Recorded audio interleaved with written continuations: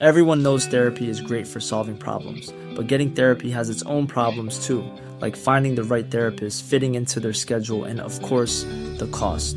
Well, BetterHelp can solve those problems. It's totally online and built around your schedule. It's surprisingly affordable too.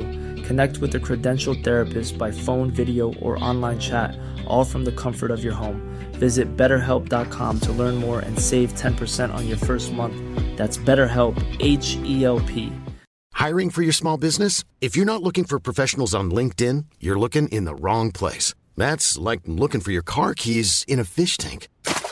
LinkedIn helps you hire professionals you can't find anywhere else, even those who aren't actively searching for a new job but might be open to the perfect role. In a given month, over 70% of LinkedIn users don't even visit other leading job sites. So start looking in the right place. With LinkedIn, you can hire professionals like a professional. Post your free job on linkedin.com/people today. Burrow's furniture is built for the way you live. From ensuring easy assembly and disassembly to honoring highly requested new colors for their award-winning seating, they always have their customers in mind. Their modular seating is made out of durable materials to last and grow with you. And with Burrow, you always get fast, free shipping. Get up to 60% off during Burrow's Memorial Day sale at burrow.com/ACAST. That's burrow.com/ACAST. burrow.com/ACAST.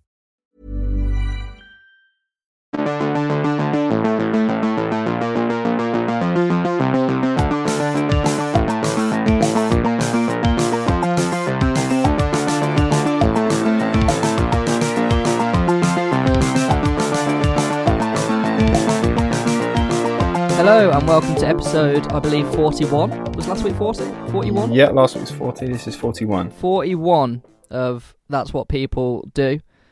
We're really powering through now. I remember when we got to 12 and we were like, 12 is where you need to get to. Yeah, when we hit double digits, we were so excited to have double digits. Yeah, and now look at us. Fucking 41. We'll be on 100 soon. Aye, we're not far off. So if you remember last week, we spoke about Mr. Kellogg and how he shoved yogurt at people's arses and gave us cornflakes. It was a roller coaster, that one. I love that story so much, and I love that he just thought food could give you a boner, and if it did, he'd cut your dick off. When I was editing it, I was laughing. I thought it was one of our funnier episodes. It was fun to do. This week probably won't be as fun. It'll be I think very interesting though. It's quite a modern story. If you remember, I mentioned at the end of last week, it is the story of Amanda Knox and her trial and everything that followed the murder of Meredith Kercher in Italy. I didn't know. I'm aware of the name Amanda Knox. I knew of her name growing up, but I had no idea how big this story actually was at the time. This was like global. Neither did I, which is mad because we would have been at an age where we would have been like be able to take information in. Yeah. We probably didn't give a shit. 2007. It was in 2007. That's right. Yeah. 2007. So I was 12. Okay, that would make me 13. Yeah. Hold on. Yeah, I How old guess. am I now? I'm 26. And it's 2020. What year are you 13. born? Yeah, 13. Yeah, that's 13. right. Yeah, I was 12. 12 or 11. It depends whether it's... It was first of... I would have been... 100% 12. 100% 12, because it was on 1st of November. I felt this is like in Monty Python and the Holy Grail, one of those questions, like, what is your favourite colour? What is your age? Blue. No. Green. How old are you? 13. No. I honestly forget these days. I still think I'm like 20. Oh, it's the couple of days and weeks just after a birthday, and it takes a little while to get used to it. And like, if someone asks you how old you are, and you think you're the year previous, but obviously you're not anymore. Yeah, it's just a number in it. Anyway, so this episode might be a little bit different. Usually it's one person telling the tale and the other one reacting as they see fit. This one we both watched a documentary on Netflix, which I'd highly recommend. Just type in Amanda Knox into the search bar and it comes up. Very well put together documentary. It is. It's got a very good narrative. This episode would be very much like our Michelle Carter and Conrad Roy the third episode. Yeah, which I liked. I think it's very good when we both come at it with knowledge. Yeah, so we've both watched it. And also I love watching a documentary. So. Oh yeah, I was like, James was like, oh, there's a documentary you can watch if you want to watch it for the next week's episode. I was like, absolutely. So I watched that. It's good, really good. Check it out. Yeah, a lot of it's in Italian, so you have to be focusing. You can't be on your phone at the same time. So, where should we start? I think we should start with... Let me just get my notes up. I haven't even got my notes up. It's a good start. It is a very good start. So I think we should start with the basic facts. Okay. Because I think this episode is going to be more of a discussion. So Amanda Knox moved to Perugia, Italy in 2007 on a year exchange from Seattle in America, where she was born, raised. She moved there, and she moved into a flat with an English girl called Meredith Kircher, who was also on an exchange program. And they were friends for, I think, 5 weeks before the murder. Was that right? A week before the murder, Amanda Knox met... This is where Italian names get involved, so if we have any Italian listeners, very sorry. Raphael Solicito. I'm going to call him Raphael for the remainder of the episode. Yeah, that's a good idea. He met her, and they met each other 5 days before the murder of Meredith Kircher. Right. And a little bit of background of Raphael: he was a loner. He'd never had a girlfriend before. He was a big, computer geek. He described himself as that. He was like, "Why would you have a girlfriend when you could have a PlayStation?" That's literally his words. And a Sega Mega Drive, he said, which I actually owned as a child. I was a PlayStation guy, so we could both relate. So Amanda was his first, dare I say, girlfriend. Can you be boyfriend, girlfriend after 5 days? I'm not sure. But yeah, so they met and they hit it off. They were very passionate lovers. They were very open about their sexual relationship with each other. Yeah. They were just like two randy teenagers that just can't keep their hands off each other. Literally, and this comes back later with the trial of Amanda. It's something quite upsetting the way they described her. Yeah, but yeah, they were really into each other. And on the 1st of November 2007, Meredith Kircher was murdered in Amanda and Meredith's flat.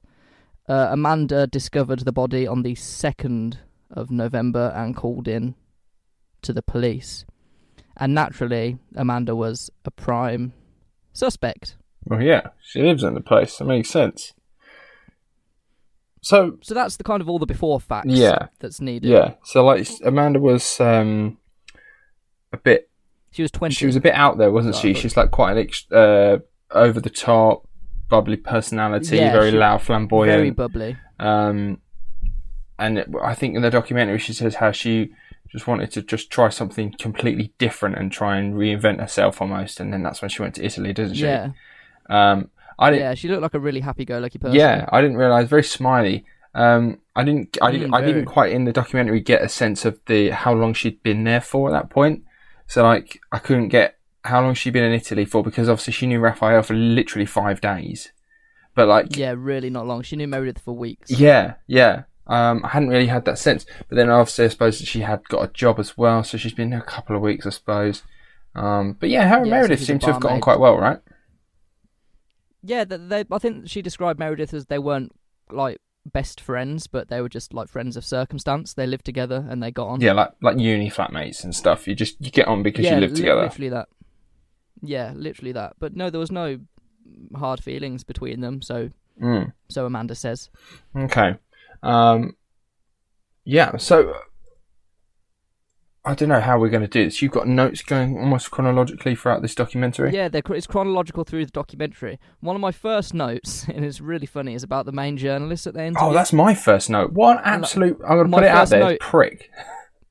Yeah, my first note is Nick Pisa equals dickhead. Oh, I'm so glad you agree with that. The overriding sense of that, this arsehole. As soon as I finished this documentary, I came downstairs and I spoke to Emma about it, and I was like, this guy is a piece of shit. He all the time it was like my name was on the front page. It was all about me, like my story. It's like someone died, and we're looking at 2 young people potentially losing their life in jail as well, and you're worried about your name on a fucking newspaper. I'm so glad you said that. My first note is literally, and I quote, "Journalist getting off on his name being on front page. I've never looked at the journo's name." Like I have never when I see a front page on a newspaper, do I go, "Oh, who wrote that?" I don't care about who wrote it. Never. I do not give a shit. So like this journalist bloke, Nick Pisa, is literally just like, oh, I liken it to like sex, to seeing your name on the front page. And it's like, no one reads your fucking name on the front page. They see your headline and that is it. Yeah, and the headlines he put out throughout this entire process were vile.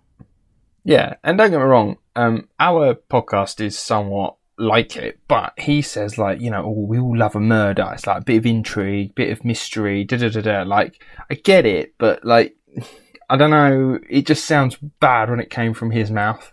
He loved it from like a personal gain point of view. He didn't give a fuck that people had died or someone had died. Yeah. And also, he worked for the Daily Mail at the time, which is bad. And I looked him up now, and he now works for the Sun. So that just says everything. Oh, is it? And if you're American, you don't know what the Sun is. It's just the scummiest newspaper. Really it's bad. Awful. It's that bad that some parts of the country don't sell it. Yeah, Liverpool refuse. They completely boycott it. Fair play to them. They full point. Was it there? We have obviously the World. Is it the World Cup or was it the Euros that's going to be around Europe? And they said to Anfield, which is where Liverpool Football Club play, and they were like, we can play World Cup or European football there, but you have to start selling the Sun newspaper. And they went, well, we're not going to play football here then, because we're not going to sell the newspaper. It's a load of shit. It was after what they did with Hillsborough. Well, my next note, and this is just off, like, it's just an observation. I really think that Meredith's mother looks a bit like Diane Abbott. That's weird. I didn't make that connection. No, I mean that's just a me thing, but feel free to look it up, and definitely she does. It's not relevant, but it's something I pointed out, so I had to write it down. Fair. I did not make that connection. So go on then. What other things have we got? So we then, obviously, the murder happened, the police get called, and the lead prosecutor is a man called, again, Italian name, Giuliano Mignini. I think I did that right. Yeah. He's the lead prosecutor, and again, I'm going to put my opinions out there. He was not good. Oh, I mean, I've got down here for him. The investigator Giuliano likens himself to Sherlock Holmes because Holmes can find clues from, quote, seemingly insignificant events. Yeah. Holmes is a fictional character. Literally. Our guy he can't just find clues out of nowhere, but he definitely tries. Yeah, that's what really comes back to bite him, isn't it? I think he straight away thought Amanda did it, and he based his entire investigation around the fact that Amanda did it. Yeah, he thinks he's Sherlock Holmes. Like, he even says, he's like, oh, I love detective programs and stuff. And it's like, yeah, so do we all. We all love a murder mystery. It doesn't mean we can all solve a murder by just looking at someone. The second he said, oh, I always wanted to be a detective. I love detective films. I was like, that's a red flag. Because absolutely. As you said, we all fucking love a detective film, but I didn't watch Knives Out and then suddenly think I could be Daniel Craig. No, exactly, yeah. I don't watch Poirot and then think I can walk into a room and then just start pointing at everyone and saying what their motive was. I can't do that. You need evidence, you need facts. And yet he's just like, I love Sherlock Holmes. I could be Sherlock Holmes. And also, can we just point out, Sherlock Holmes is rather famous for smoking a pipe, right? Yeah. At the end, towards the trial for Amanda, the first trial, he's seen outside with hundreds of reporters and cameras all looking at him, and what's he smoking? He's smoking a pipe, just like Sherlock Holmes. 100% wanted that picture taken. Absolutely. He staged that whole thing to make himself look better, that whole fucking thing. And he was even getting off on it. He even said in the documentary, it's like, I've got loads of people coming up to me, shaking my hand, asking me how I am, they know my name, blah, blah, blah. He absolutely loved it. Yeah. I think because of the size of the town, I think it's got a population of about 150,000. I think these cases are quite rare. And because of the media frenzy that it caused, I took this note, because of the media frenzy that it caused, they rushed things and they wanted to get an answer quickly for the media. Well, the police said in their press conference, you wanted us to solve it quick, and we did. Yeah, it's like, well, did you? Yeah, they've gone, basically, what they've done there is a bit like what, although I'm a bit hazy on making this link, but what the Praia da Luz police in Portugal did to the McCanns. Yeah, that's exactly what I thought. We think about things the same way. That's exactly what I thought. It was this massive case, and the first police investigators that are on the scene were shit. Yeah, they were awful. Which obviously bites them in the arse later on, which we will get onto. But it was like, it's a small town police force who probably don't deal with this sort of attention, which makes you wonder how many other crimes have they fucked up in the past that they've not had the media scrutiny on, that they've just got away with. Exactly, because I won't lie to you, I've never heard of Perugia before this. I don't know. No, me neither. I believe it's in the middle of Italy, like landlocked, I assume. It looks it's like one of those idyllic Italian towns that you can just picture. Yeah, like it's stood still in time, hasn't it? Yeah, really nice. But so obviously, Amanda and Raphael were suspected at the crime scene when they were there the day or a couple of days after. They were seen kissing. And the main investigator thought their behaviour with each other was strange. The fact they were kind of taking it all quite light-heartedly. He said that Amanda was doing cartwheels, which we didn't see, so we'll have to just accept maybe she did. Yeah, I don't know where cartwheels came from. Yeah, but he suspected her based off her behaviour. But she was a fun, bubbly girl. Maybe that's just her defence mechanism. Yeah. There are people who, in stressful situations, act weirdly, like those who laugh at funerals. Yeah, for sure. I'm one of them. She's definitely one of them. I hate situations like that. Yeah. I used to do it when I was a child, and I used to get told off. I laughed, and I think quite a few kids do that, and they go, "Do you think this is funny?" You're like, "No, it's not funny. I just cannot help but laugh in this situation for some reason." It's like a defense mechanism. Yeah. Going on the weird behaviour. Can I go back just a little bit to the day that Meredith is found? Because... Okay. Oh, Amanda going into the apartment. Yes, Amanda describes her morning, or is it the evening that she's found? I can't remember which one it was. It's the next morning, because Amanda's story is she wasn't in the apartment when it happened. No, that's right. She's at Raphael's, isn't she? So she's at Raphael's, she's reading Harry Potter in German for some reason. She's staring into Raphael's face, pulling funny faces, which then makes them have sex. Which the whole thing is just a bit like, it is like, are you 15? And then, so yes, and the next morning, Amanda goes back to their apartment villa. She notices, the front door is open. Apparently that's not a red flag. No, she walks in. Just walks in. She's like, "Oh, okay, the front door's open." Maybe give her the benefit of the doubt. Maybe she thinks, I don't know, the flatmate's left it open, or the flatmate's just around the corner, or something like that. I don't know. So she goes in. We can sort of maybe forgive that. She's like looking around, going, "Well, everything looks the same. Nothing's changed." Okay. So then what? She checks her bedroom. That's fine. Nothing's changed. And then she decides to go to the bathroom. And she finds specks of blood on the sink. Now, again, no red flags here, but she's like, okay, there's blood here, never mind. Which makes me think... I did kind of get her in that, though, because if I saw a couple of specks of blood in the sink, I would think, oh, someone's had a shaving injury. Like, that's immediately a thought that would come to my mind. Yeah, maybe. Although, I mean, for a bloke, I can understand that, but I don't know, do girls whack their leg up on the sink and shave their leg? I think they generally do it in the bath or shower, right? Maybe she had a cut or something and she was just running her finger under a tap. Who knows? Yeah, it could be that. I mean, even bleeding gums, she could have had bleedy gums. I don't know, when she was brushing her teeth. It could be that. So, alright, we can forgive that one as well, because she blased over that and then decided, I'll go and have a shower now. And as she she then went and had a shower, and then she said as she got out of the shower, she noticed there was a bloody footprint, or if it wasn't a footprint, it was just blood that somewhat looked like a footprint on the documentary to me. She then found blood on the bath mat outside the shower. And that was quite a substantial amount. Quite a substantial amount. And this is a very light blue bath mat that's got dark red blood all over it, and she doesn't notice it until she gets out of the shower. Yeah. Again, it's weird, but again, I can kind of see maybe she's in just autopilot. She's had a night of having sex. She hasn't slept. She just wants to have a shower and go for a nap, and she's just really not observant. And as she steps out, she's at the correct angle to look down. Because as I get out the shower, I look down to make sure I don't slip. Yeah. Well, I would be with you then. But then at that point, that's still not a red flag for her. She goes, "Oh, there's blood on the floor. Oh well." Again, she doesn't start to panic or worry or anything like that at that point either, does she? No, she. I think her suspicions are raised, but she kind of accepts it. Yeah. So then she comes out, and then it's at that point, I believe, she starts calling for Meredith, right?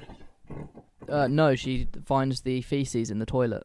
Oh, that's right. Yeah, I've completely forgotten about that. Which is fucking vile. Right. So my notes here are: missed the blood on the bath mat. The poo, as she put, gave her the creeps. That's what she said. She went, that gave me the creeps. Not the blood. I'd be weirded out as well. Yeah, not the blood, not the door being open, but the poo. Someone's taken a dump in... And just left it. there. And also, I don't know, we actually saw pictures, right? It's not a small one, it's a big fucking... No, it was proper up the back of the toilet. It's horrible. It's like a foot-long damn thing, right? It was big, this monster of a shit. Yeah, I suppose if your flatmate has never taken a dump before and left it and you just now had to deal with that and now it's there, you'd be a bit like, okay, that's a bit... weird, yeah. That's a bit uncomfortable. Why did you do that? But that's what raised her suspicions. It was like, oh, Meredith doesn't shit like that. I don't know. But then she was like, okay, I need to look for Meredith. And that's when she notices that Meredith's door is shut and she's knocking on the door and she's not getting a response. And it's clearly locked from the inside, isn't it? Yeah, it is, yeah. And then she calls Raphael over to have a go. Yeah, she calls over her weedy little IT boyfriend. And she's like, can you try to kick the door down? And he can't. He can't kick the door down, and that's when they call the police. Yeah, and also that police phone call was hilarious. How easy that police just come over, which obviously makes you believe, oh yeah, small town doesn't get much happening, because he just went, the door is shut.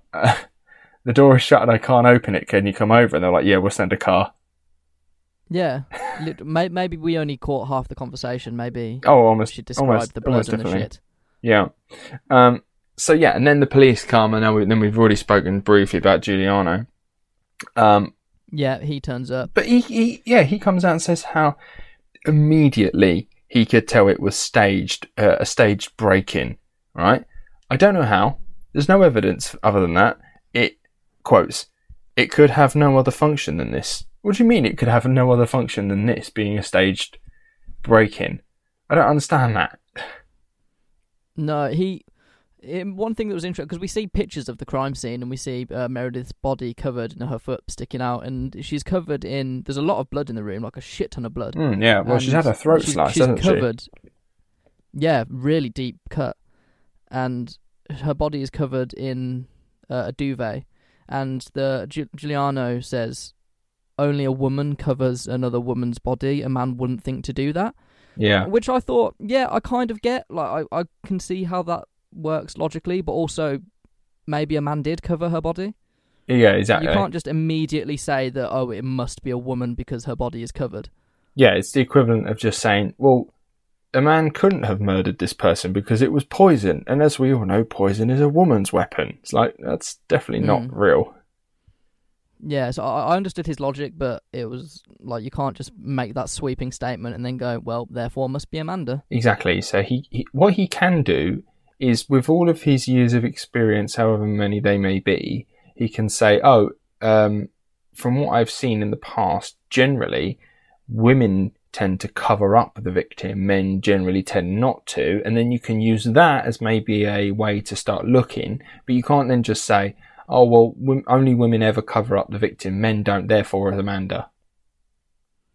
You can't do that. Yeah. That's not right. No, that's really bad. That doesn't make sense. They get arrested, and the police take them in for questioning, which is where the police get quite nasty.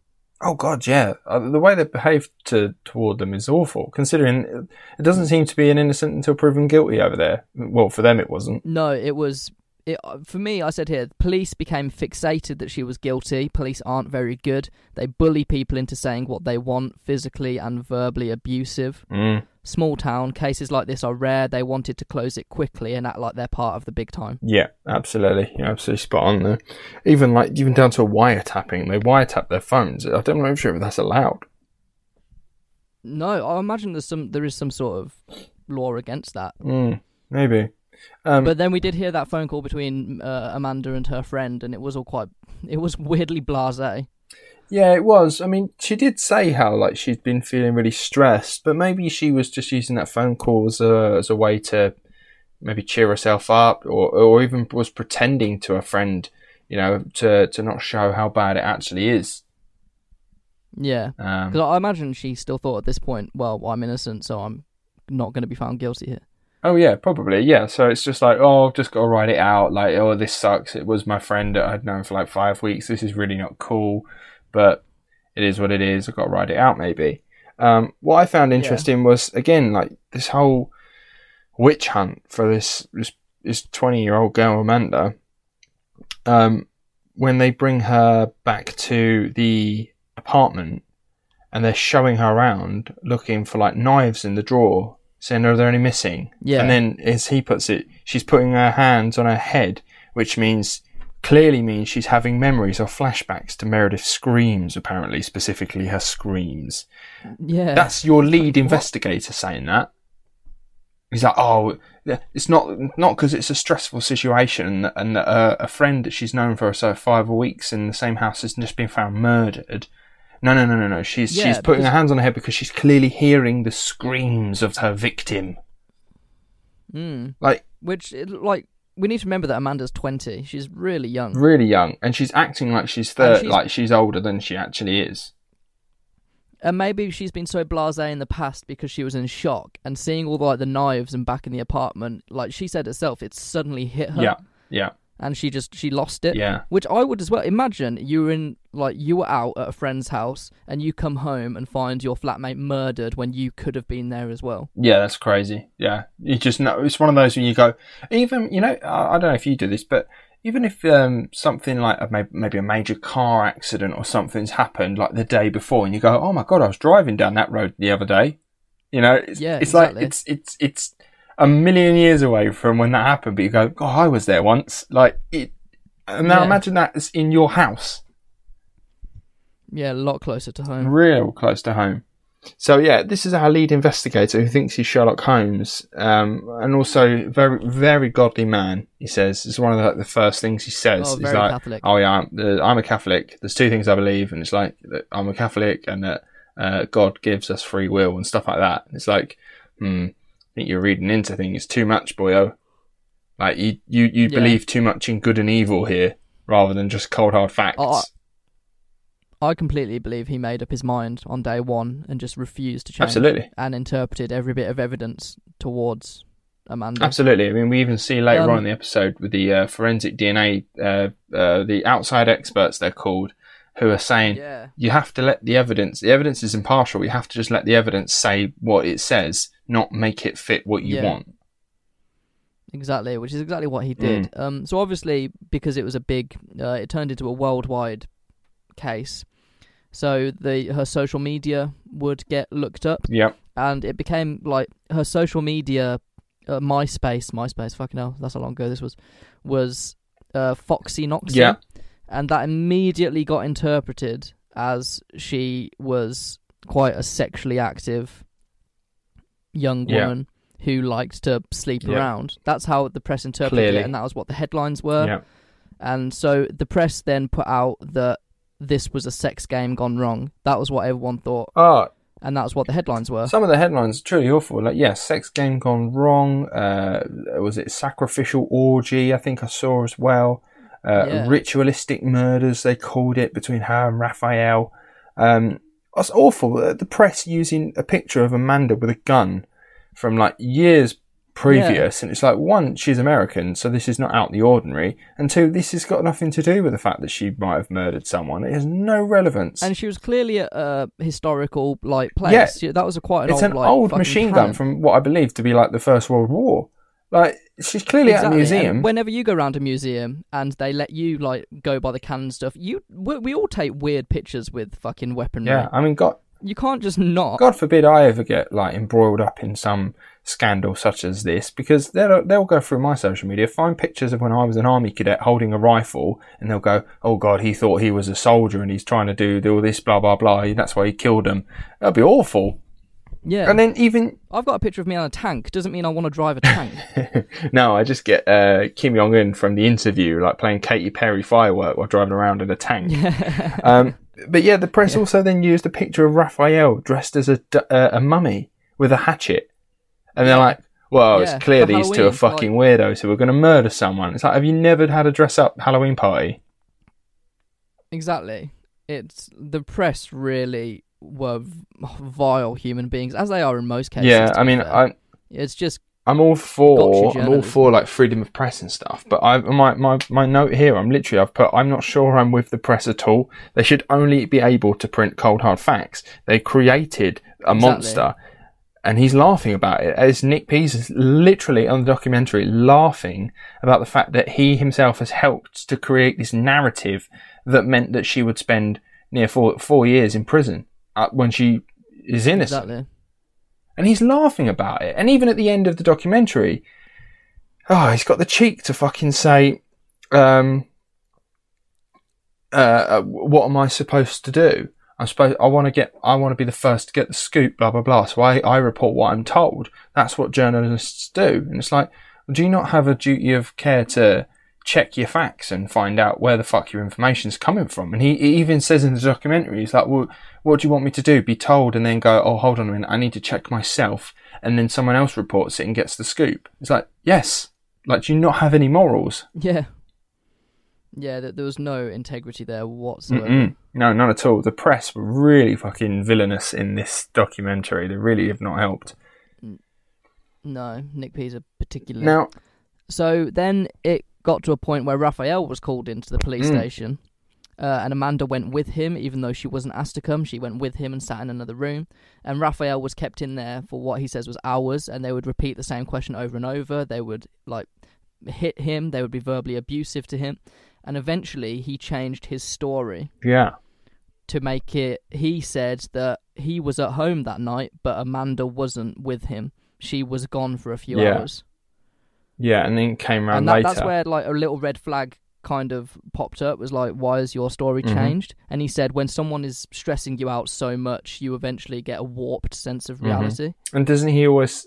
Which I've never been in that situation, so I can't confirm that. No, but does he not also say that he was physically assaulted as well? He is hit, isn't he, whilst he's in police custody? Which obviously there's a reason why torture it cannot be used as a way of extracting a confession or evidence, because if you apply too much pressure on someone, they will say what needs to be said to stop the problems happening again. If you're beating them up, if you're like, I don't know,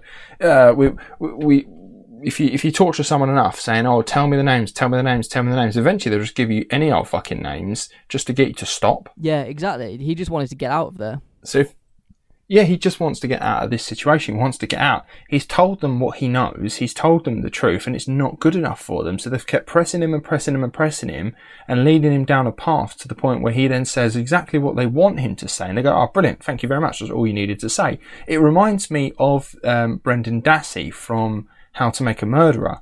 You know, the nephew of, I forget the dude's name, but he's the young nephew. He has some sort of learning disabilities. He's not very quick.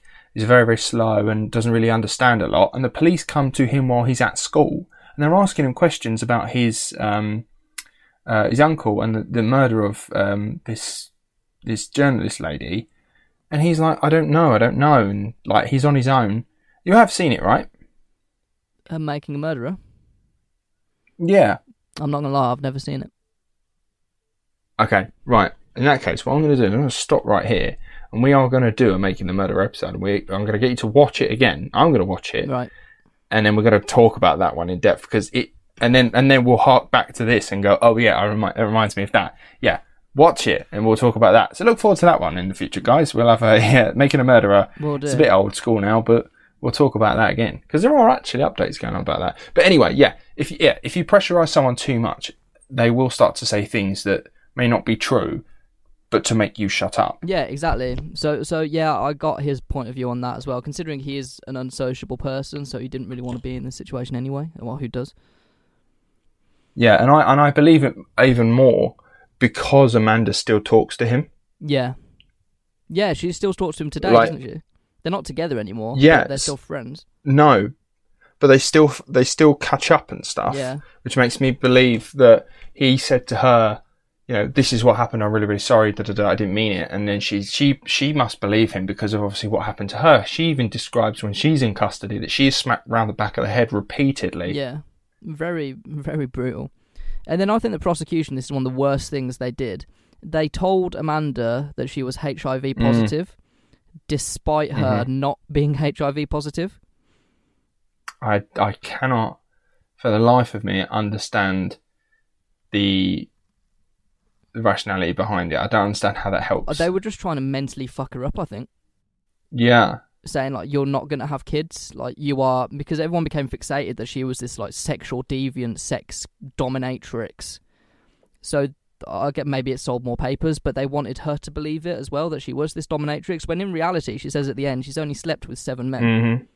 Yeah. Yeah, that was it. So, they managed... Whilst she was writing a diary while she was in custody the whole time. And then, yeah, the prosecutors told her that they'd run her blood with a test, and turns out she has AIDS. And then she started writing down her ex-lovers that she's had over the years. And I assume that's what, to maybe contact them or find out which one it might have been. And then somehow, our journalist, Mr. Pisa, gets that diary out of the prison, and he gets his hands on it, and he fucking releases it in the public via the newspaper, and he runs the story that says that she has AIDS.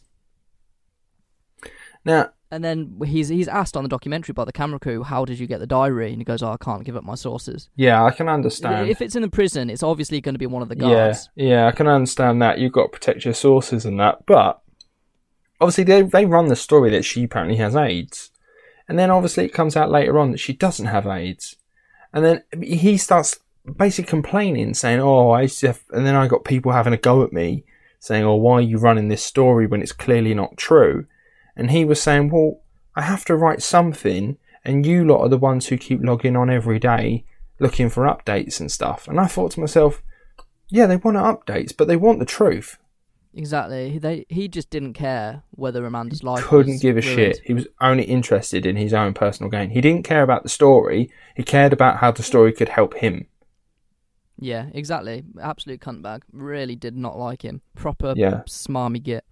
Yeah, absolute piece of shit there. Really was not good. And I'm not happy about that. And I'm sure there are loads of journalists out there that don't think the same, but if all of them have even just like a piece of Nick Pisa, I'll be like, can you please get rid of that now? Because surely you have a duty to not only tell the truth, but report the story, but tell the truth more so than anything.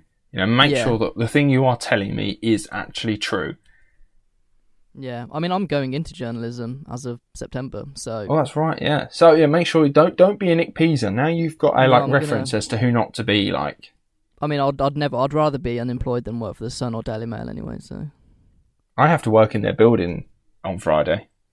Just shit on the floor a little bit. Yeah, I'm working on their escalator. So, if it just breaks and, I don't know, then we know why. You just did not do a good job. I didn't do a good job, and maybe I left something off. Hiring for your small business? If you're not looking for professionals on LinkedIn, you're looking in the wrong place. That's like looking for your car keys in a fish tank.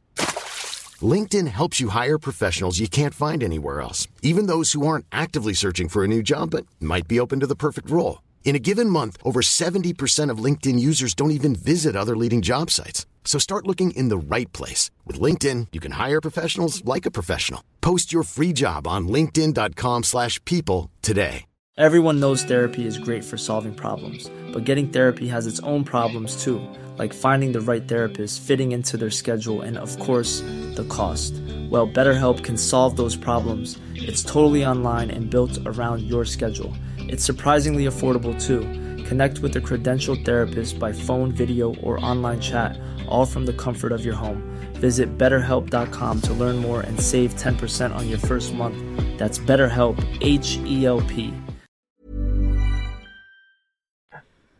So then the prosecution say they have a big breakthrough in the case. They find a knife at Raphael's apartment that had Amanda's DNA on the handle and Meredith's DNA on the blade. And that obviously is a big, why the fuck is Meredith's DNA on the blade of a knife in Raphael's? I mean, it got me, apartment. and I was watching it, and I'm fully in Amanda's camp this whole time. Amanda and Raphael, I'm fully in their camp. Like, they're innocent. This is all just going wrong for them. The police are a piece of shit. And then they went, and then we have a knife with Amanda's DNA on it, on the handle, and Meredith's DNA on the blade. And I thought, I'm really not sure how I'm going to get out of this one. Yeah. Yeah.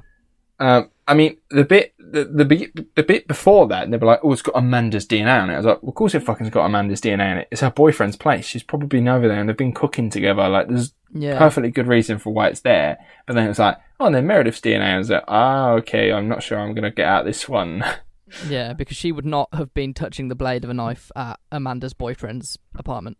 No, but more so than anything, I'm really surprised they did go with DNA. Full stop. This is 2007. I'm not sure it was brilliant back then, but it's not like what it is today. But then they did more DNA around Meredith's room as well, and they found Raphael's DNA on a bra clasp, like the clips that hold the bra together. They found his DNA on that, which again I was like, oh, that's a bit suspicious. Has he been rifling through her drawers or something? But they found that, I believe, it was either 30 or 50 days after the murder. Yeah. Which made me think, why are you finding evidence that long afterwards? Surely you did a massive sweep of this apartment. Yeah. Well, these bits of evidence are key to what initially get them sentenced. Yeah. But before we get to that, it's just Amanda and Raphael. They've got evidence of DNA on the blade, so they have a murder weapon apparently, even though it seems that the DNA of Meredith is just the tiniest piece of speck of DNA and it's not enough to be blood. And even if you were to clean it, you can't get that much DNA off of it. So we've got a knife and we've got Raphael's DNA on the bra clasp, and we've also got the fact that Amanda could internally hear screaming, apparently. And that's enough, apparently. That's enough to go on it and get her convicted. Yeah, and she also uses the name Patrick Lumumba, who is her employer. Oh, of course, yeah. So this is a big twist. Yeah, he sent her a text on the night of the murder saying, you don't have to come into work, you can have the night off. And she sends one, it's in Italian, so obviously I couldn't read it, but she sent one back saying, okay, awesome, see you soon. Something along those lines. Yeah, I think you're right with that one. And the police interpreted that as, okay, like, they interpreted it that she was saying Patrick was involved in the murder. Yeah, and herself. And that they were going to meet up afterwards to do the murder. Yeah. Which I don't understand. So Patrick was quickly arrested, but he was quickly released because he had a solid alibi. He did, yeah. Which would have then made you think twice about Amanda's response to that text. Because she did try to explain to them how it was supposed to come across as. See you soon means I'll see you another time. Doesn't mean soon as in the next couple of hours. Amanda was actually, supposed to be working that night. And then out of nowhere, literally hours before, he texts her saying, oh, don't worry, don't bother, I don't need you. And then she's like, okay, brilliant, fine, whatever, see you soon. And then she went straight to Raphael's. So how could she have planned the murder to happen that night when she assumed she'd be working anyway? And she'd not called in sick or anything beforehand, so she had full intentions to go to work.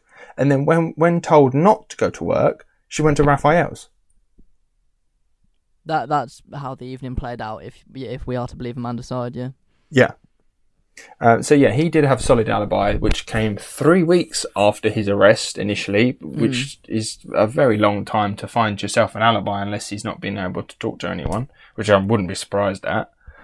So he's at work, he has an alibi, and yet we're still just chasing Amanda and Raphael with very, very minimal DNA. And then the DNA comes up with someone else. Yeah, a third man was involved. and his name was, is it Rudy Herman Guida? Guida, I think it is. Nah. Rudy Guida. Now, Rudy Guida is known to the police, isn't he? He is known to be a prolific burglar. House burglar. He breaks and enters. He's prolific for breaking and entering and burglary of houses around the area. So he's known for breaking into places, which is a bit of a violent act itself. Straight after the murder, he fled the country. Yeah, he's not in the country. So his DNA is quite literally all over the room where Meredith was found. Everywhere. Every fucking corner of it, he is in it. And then he fled the country literally hours after she was found dead. And apparently that's not suspicious enough. Fucking weird. He says he was with Meredith. He went to the toilet. He heard screaming. He came out to find a man, but couldn't see who it was. The man then ran out. And originally, Rudy says Amanda was not there. She had nothing to do with it. That's right, yeah, because obviously he was out of the country, so they had to get a Skype call, didn't they? Had to get a friend of his. Yeah, they had to get a friend to do it. That's right. And yeah, so that's a bit baffled me. So he met Meredith the night before her death. And they spoke, they chatted. I assume they got on quite well. Because he then went back to the apartment the next day, which is the day that she would be found dead. The day that she would die, sorry. Murder, yeah. Yeah. And so he says, as you put it, they were fooling around. Apparently they didn't have sex because they didn't have a condom. Yeah. But then he went to the toilet, which that's where the shit comes from. Yeah.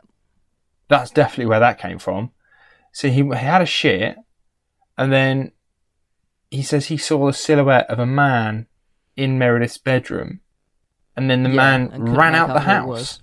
I'm sorry, why did the man not attack you as well? Exactly. And why did you see the body and then just leave?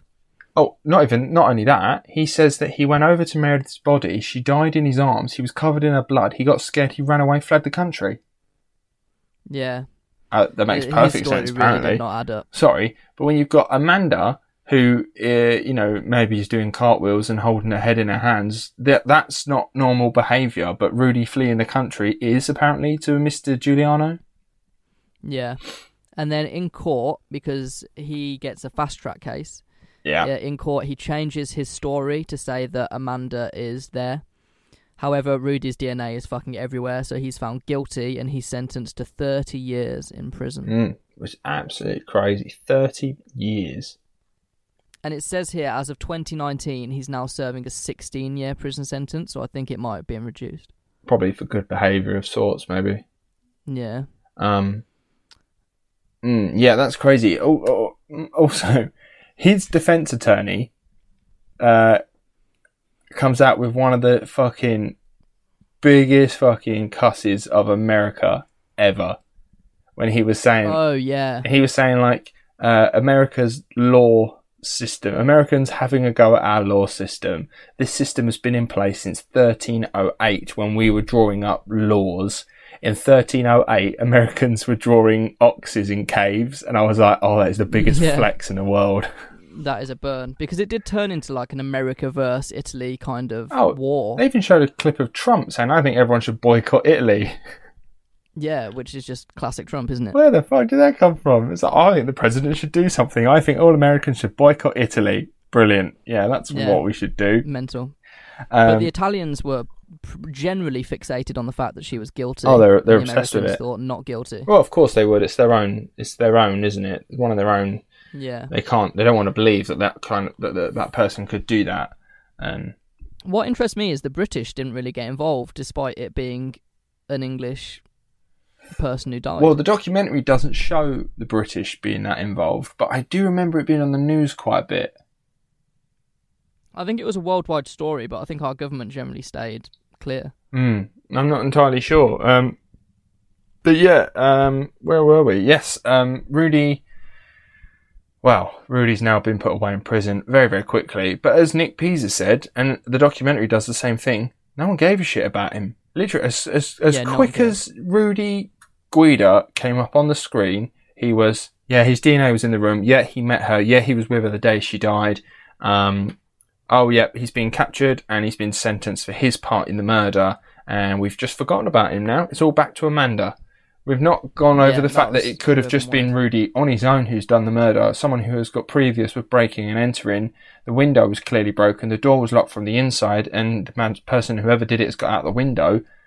We're not going to go for the burglar who knows how to do that. We're going to go for the woman who has no DNA or anything like that linking her to the murder. Yeah, it really didn't make any sense. So then we get on to her first trial. Yeah. This was 1.5 years after the murder. Uh-huh. So she had to wait a long time. And the trial went on for generally half a year because the verdict day was 2 years after the murder. So that must have been mental fucking turmoil for her. Yeah, it's an awful long time. And naturally, because of the DNA on the knife and the general consensus around Italy that Amanda was guilty, she was sentenced to 26 years in jail, and bizarre. Raphael was sentenced to 25. That's crazy, isn't it? And I would have, I would have absolutely broken down in tears if I was her as well. Yeah, she handled it fairly well. But yeah, she went to jail. Yeah, she even said, like, I'm going to not be going home until I'm in my 50s. Yeah, and at which point your bulk of your life is gone. Yeah. So it's very upsetting. And she's there for, I believe, 2 years? 3 years, and then an appeal got approved. That's right. And they appeal based on DNA evidence found on particular the knife. Yeah, Stefano Conti, an independent crime investigator, was brought in to re-examine. He says the crime scene was not kept sterile after the murder, which is true. The original investigation team waltzed in, they moved things around, they wore the same boots, they didn't change their gloves, they really contaminated the evidence. Yeah, you can even see the video. There's loads of video footage of the police sort of just storming into the apartment. There's even one bit of the female officer trying to kick the door in. She ended up kicking the glass in. Yeah, so why are you doing that? Yeah, what you gain? Surely you can find a key to the place. So the re-examining of the bra clasp says that it had two more male DNA on it that wasn't Raphael's, and that was not included in the original investigation. They just ignored that. No. And the DNA of Meredith on the knife was so small that it was almost beyond a doubt that it had been contaminated because of the way they examined it in a place where all of her other items were. Yeah, so that was a really huge revelation to that whole appeals case. Is the independent expert does say in the documentary, whenever we come across an item when looking for DNA, if that DNA that we find on there is so minuscule, like the one we found of Meredith's on that blade, we would just assume that it has come down to cross contamination and then it cannot be used. Yeah. And then she did then check herself. She went to the other person who was doing the initial testing and said, "How have you been doing the Meredith stuff? Have you been keeping the Meredith and the Amanda stuff all separate?" And she was like, "No, we've been doing like about 50 of Meredith's items all together." And it's like, okay, yeah, we see the problem here. All the DNA is pretty much shot now. Yeah. And it gets thrown out. Themselves. It has to get thrown out. There's no other way. And also, another big thing is there is zero trace of Amanda in the room where Meredith's murdered. There's not a single bit of her DNA in that room. No, there isn't, is there? Which is odd because, like, she lived with her. And yet it's almost like she never stepped foot in that room. Exactly. So, and also if she'd slashed her throat in there or was having sex games in there, her DNA would be all over that place. Oh yeah, all over. Absolutely. And also the other independent expert, the male guy who you did mention, he says how easy it is to actually leave DNA traces. Like if you just brush your arm over something, it leaves a DNA trace. So the fact that they couldn't find any of her DNA in that room just clearly shows she's never once stepped in that room. Yeah. Which makes sense. They weren't that close friends. No. And then then you think, well, how on earth could the police have ever, gone through with this case? There is nothing here. You've got the guy who did it. Yeah. But I think the original investigators were so fixated that Amanda did it, they were not going to let anything else happen. They had to... No. And he still believes, Giuliano still believes that she is 100% guilty, and I think he will until the day he dies. Yeah, he has to, because he's put all his eggs in one basket, and he's not going to back down and show that he's wrong. He says at the end that if they are innocent, he hopes they can move on and forget, but if they're guilty, there is a final trial coming at the end of life where you don't get any appeals. Yeah, man. When he said that, I was like, you're such a fucking arsehole. Yeah. He could not give a shit about what he put her and Raphael through. He could not give a shit about that. All he's interested in is how he is being perceived. He's like, I'm not wrong. I'm not wrong. Okay, if the evidence didn't show, it doesn't mean I'm not wrong. No, it does mean you're wrong. It means you've made the evidence bend to your will. There was no evidence at all to suggest that she had murdered her flatmate. And yet, you decided to pursue it even more, and you went ham-fisted into it, even pushing Raphael to make a false confession.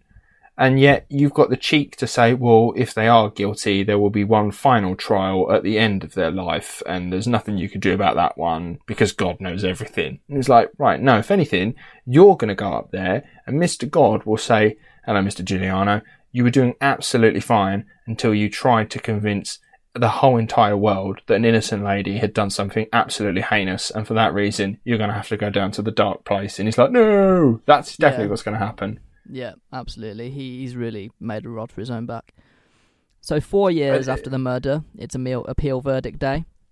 And good news for Amanda and Raphael, they both get acquitted and the immediate release is ordered. And the Italians generally did not take this very well. Yeah, I can't understand that. There was big crowds screaming, saying, oh, this is awful, that we need another retrial, we'll take it to Supreme Court. The Italians really wanted them to be guilty. They really did, didn't they? All screaming shame, like it was a Game of Thrones episode. Yeah. Which I can't understand that. I don't know why. Because it's not even like it was an Italian citizen that was killed. So it's not like they have an affinity with the victim, maybe. But more so, I suppose it's for the Italian justice system that they're trying to defend. Yeah, I think it became a big Italy versus America thing, didn't it? Italy versus the world. Yeah. Which, they really backed the wrong horse. They really did. They do have a history of doing that. Yeah, very true. But yeah, so Amanda is straight out. She's on the first flight back to Seattle. Yeah, she goes home. I thought, this is the end. I thought, great, that's it. But it's not the end. No, it's not. Because 6 years after the murder... Well, before... You're going to go to the other appeal, aren't you? Yeah. Well, before we go there, I want to talk quickly about, again, the piece of shit that are the press. And the way they behave. Hounding her. Absolutely hounding her. And I could not... How Amanda's dad managed to stand there and not fucking punch the fucking face off of this journalist who stood in front of him outside his own house and was like, so what do you plan on doing? He's like, oh, we want to hole up, sort of basically wait for it to all blow over and calm down and get back on with our lives. And he's like, well, are you not going to do anything then? He's like, sorry, I don't know what you mean. And he's like, well, you know, the longer you wait, even like in a month or so's time, you're not going to make so much money out of this stuff. Yeah. And he went, sorry, I'm not following. What do you mean? And he's like, well, Amanda won't be such a hot property. Yeah. And he was like, I don't look at my daughter as hot property. And it's like, the barefaced cheek of that journalist to fucking stand in front of that man in front of his own home and say that about his own daughter. And he's so lucky he didn't get a smack in the mouth for that. Honestly, that dad has got to have like a gold medal for restraint. He definitely went back into that house and punched a pillow or something and was like, oh, I have to just get this out because that would fucking wound me the fuck up. That would have that wound me up, and I have no fucking horse in this race, you know. And that pissed me right off that he even had the cheek to say that. Yeah, that was really, really bad. They really wouldn't let her get on with their life. No, they really wouldn't. 6 years after the murder, which is 2 years after the appeal where she got acquitted, an Italian court overrules that acquittal and finds them both guilty again, and that's appealed to Italy's Supreme Court. And this was all based on circumstantial evidence, like Amanda's behaviour at the time. I can't even believe that this happened. Which is what the original investigation was all about, wasn't it? About her behaviour and stuff like that, and how she'd reacted in interrogations. But thankfully, sanity won out, and they got acquitted again because the evidence it does not point to the fact that she did it. No, I mean, what happened here was they had a case based on very minimal evidence that, again, itself was practically circumstantial. That got them a sentence, and then they looked at it again and went, oh, wait, no, we fucked up here. It turns out we've got no evidence, no DNA, no nothing here. We've got one guy who we can definitively prove was around at this point, and that makes sense. And then they've gone, no, wait, no. Ignore the actual evidence that you had that we fucked up. She did start doing cartwheels the day after and started kissing her boyfriend the day after, so it's definitely that she's fucking guilty. And then the Supreme Court went, you're having a joke, aren't you? And I went, no. And he was like, right, okay, no, this is not happening. Sorry, no, she's innocent. Yeah. The euphoria on that girl's face, man, and she's ringing up Raphael, being like, oh my god, I'm so happy for you, I'm so happy for us, like, we're free now, this is it, we don't have to worry about it again. Yeah, man, I felt for them. Yeah, it was quite emotional. They'd been through hell. Really had. And like Raphael does explain how he really did suffer with mental health issues during this whole process. They put him in solitary confinement for 6 months. Which is insane. Like, why did they do that? I have no idea. Being completely alone for 6 months. Yeah, it's absolutely crazy the way that they treated him. It doesn't say how she's treated in prison, but he does go into it a little bit. And he did really struggle with depression and mental health issues. And he does go back home, doesn't he? He goes back home to the south of Italy, where he's originally from. And he's just trying to get on with his life. And he does say, I am spotted quite often now and then, and it's not really what I want. I just want to crack on being me on my own. Just try and get on with your life. Because luckily they are still relatively young. Yeah. I mean, they're 30 now, I think. Amanda's 32 now. That's right. And she's doing okay now. She's a podcaster, an author. She has a podcast about trials where people were found guilty when they weren't. Ooh, that's very good. I might have to have a look at that. I might have a listen to those. Because she's quite a good storyteller. She's very good. I imagine her book's very good, and she also helps people who have been wrongly convicted. She campaigns for them. Yeah, that's right. And Raphael now and then appears as, quote, an expert for forensic cases or something like that. Yeah, which he's just a face, isn't he? Yeah, I suppose that's all it is, really. And so that's how the documentary ends. Yeah, literally. The entire thing was just a massive witch hunt. Oh, absolutely. Yeah, Donald Trump doesn't know what witch hunt is. No. That he needs to watch the documentary. That is a witch hunt, and that was absolutely fucking awful. And the police, and the fact that our man Giuliano got promoted after this. Yeah, he's now lead prosecutor or something. Oh, it's absolutely appalling. It's like when that the Italian defence attorney then was like, well, in 1308 we were writing laws in this. How can you ever question the way we do things? So it was like, right, I'm sorry, just because you were writing laws a lot longer than everyone else doesn't mean you're better than everyone else. Yeah, if anything, that means your laws are outdated. Yeah, potentially, yeah. It makes them draconian, you need to update them, probably, and they definitely need, well, I don't know what they're like now, but at that time, yeah, definitely everything needed to be updated more, and things needed to be done better. Which makes me go, thank God I've never been arrested abroad. And if I was ever to be arrested abroad, I'd be like, please, can I be extradited back home, and I'll do the trial there. Get my British police in on that. Because even with the Maddie McCann case, they got the British police back straight in on that. And they were like, no, we don't trust the way you guys are handling it. We're getting the British guys on it. Yeah, foreign police just don't seem very good, do they? Generally. Yeah, European Mediterranean police don't at us. It just seems to be every bloody documentary that involves your police, it doesn't go down very well. No, they just waltz onto crime scenes and just fucking destroy them. Oh God, yeah. We're going to talk about at one point John Benet Ramsey, because that is a fucking minefield, and that also involves cops who are just bumbling around, fucking up crime scenes left, right, and centre. So we'll look at that as well on Sunday. So, right, your sort of overall thoughts. Give us a summary. What you're thinking? My verdict is it was Rudy alone. I think it was a burglary gone wrong, which he raped her and then killed her. I thought the media were absolute shithouses through the entire thing. Some of the headlines were absolutely disgraceful. And the Italian police, the original prosecution, were they really fucked it. They walked onto a crime scene, they destroyed evidence, they became fixated that Amanda did it and pointed all their evidence towards that fact. And thank God for the other investigators who stepped in and said, no, this is what the evidence actually says. So yeah, I'm fully behind Amanda Knox. She says at the beginning, you either believe I did it or you believe I don't. And to me, I don't understand how people can believe she did it.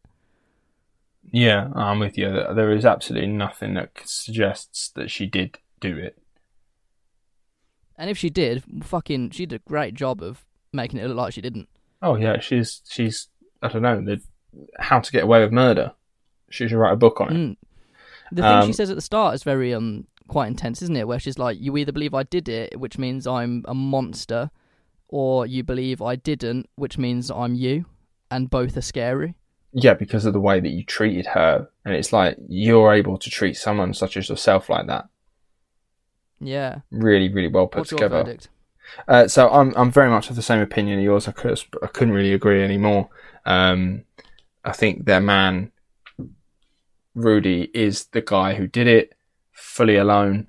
I think because he met up with Meredith the day before, he's very adamant about that. He did meet her. He knows of her. Even Amanda has seen him. She did say, she's like, I've seen him in the apartment. I know him. So he has been to the apartment the day before, clearly. And then I think basically what that was is almost he was scoping out the place. He knows who's in it. He knows it's just two students who are abroad. So he's going to use the opportunity to get in. I think you're right. It's a burglary gone wrong.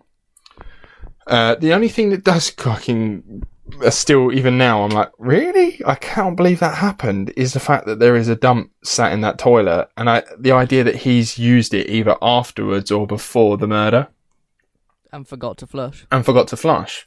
Which makes me think, that is cold, isn't it? Like, before the murder, if it's before the murder, Meredith damn well knows he's in the building. Yeah. So she must have invited him in somehow, which is what he says. He says he was invited into the house. And if it's... Thinking about it, he did it afterwards, surely. Yeah, that's what I mean. If he's done it afterwards, you're like, fuck me, this dude is cold as ice, because he's like murdered someone. She's strewn all over the bedroom floor, absolutely covered in blood.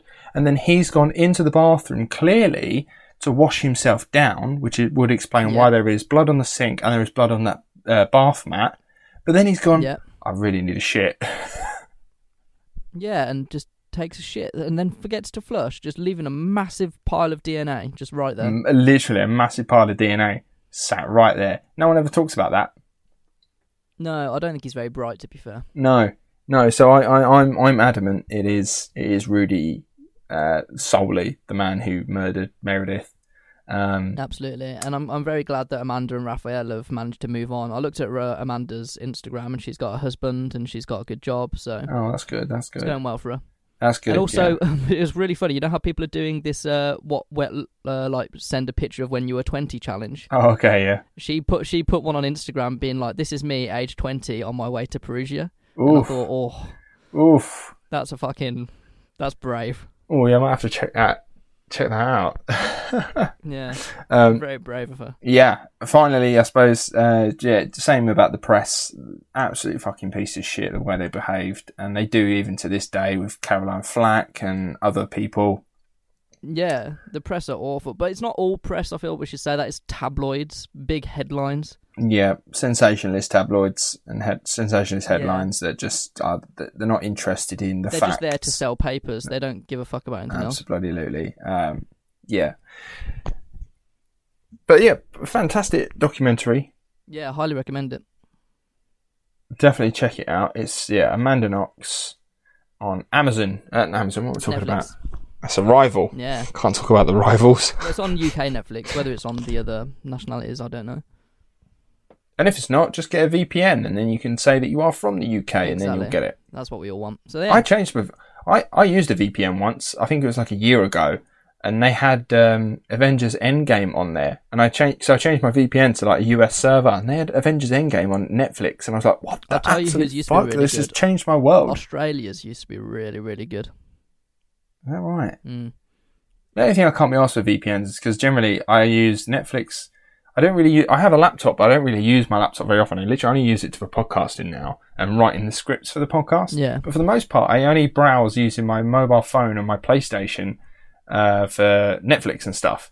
I can't be asked to use VPNs, log on to VPNs and sort of that. I can't be doing that. If you can figure out a way of making a VPN work without me necessarily have to use it, I'll absolutely bloody buy it, and we'll get a VPN. NordVPN, please sponsor this podcast. I've got Netflix, Amazon, and Disney Plus now, so basically got fucking everything. Yeah, I've got them all as well. My subscriptions. Honestly, subscriptions is the new thing. You think you've got loads of money, and you go, "Oh, it's only $7.99." Yeah. No, it's not. It's about £50 in subscriptions you've got there. Yeah, literally. Which is why I got rid of my gym, because it's not important. Brilliant.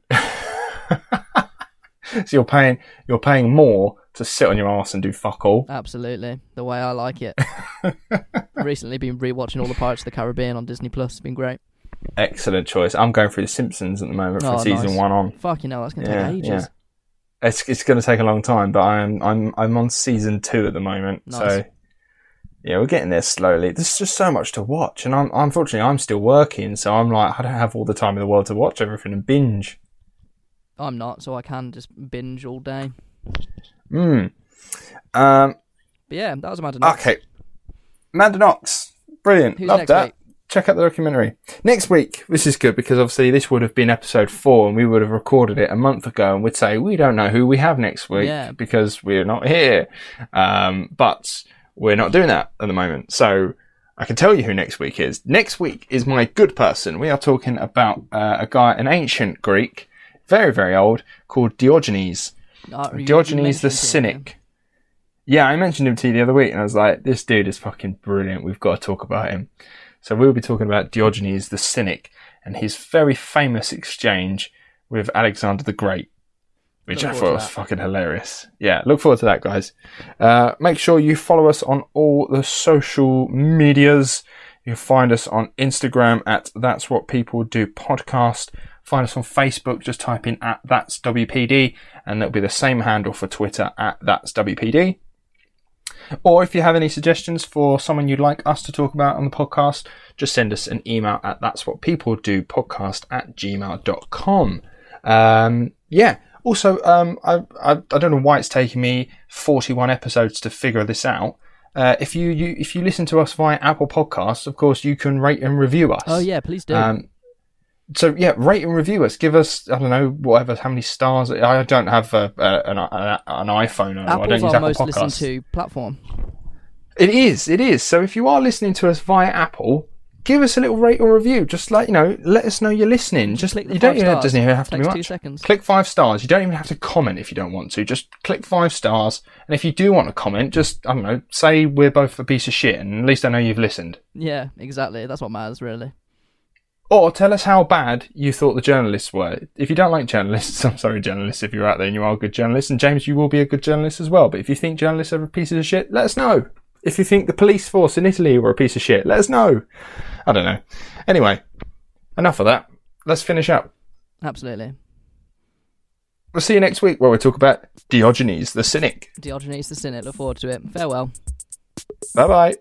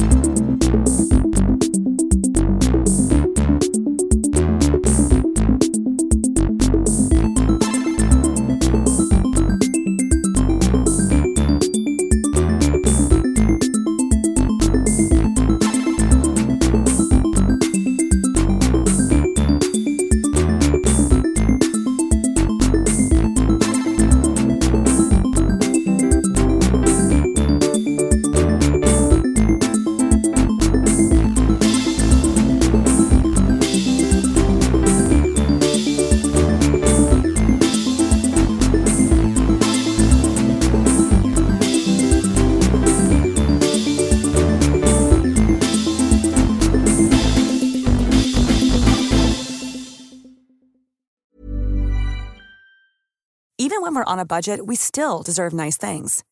Quince is a place to scoop up stunning high-end goods for 50 to 80% less than similar brands. They have buttery soft cashmere sweaters starting at $50, luxurious Italian leather bags, and so much more. Plus, Quince only works with factories that use safe, ethical, and responsible manufacturing. Get the high-end goods you'll love without the high price tag with Quince. Go to quince.com/style for free shipping and 365-day returns.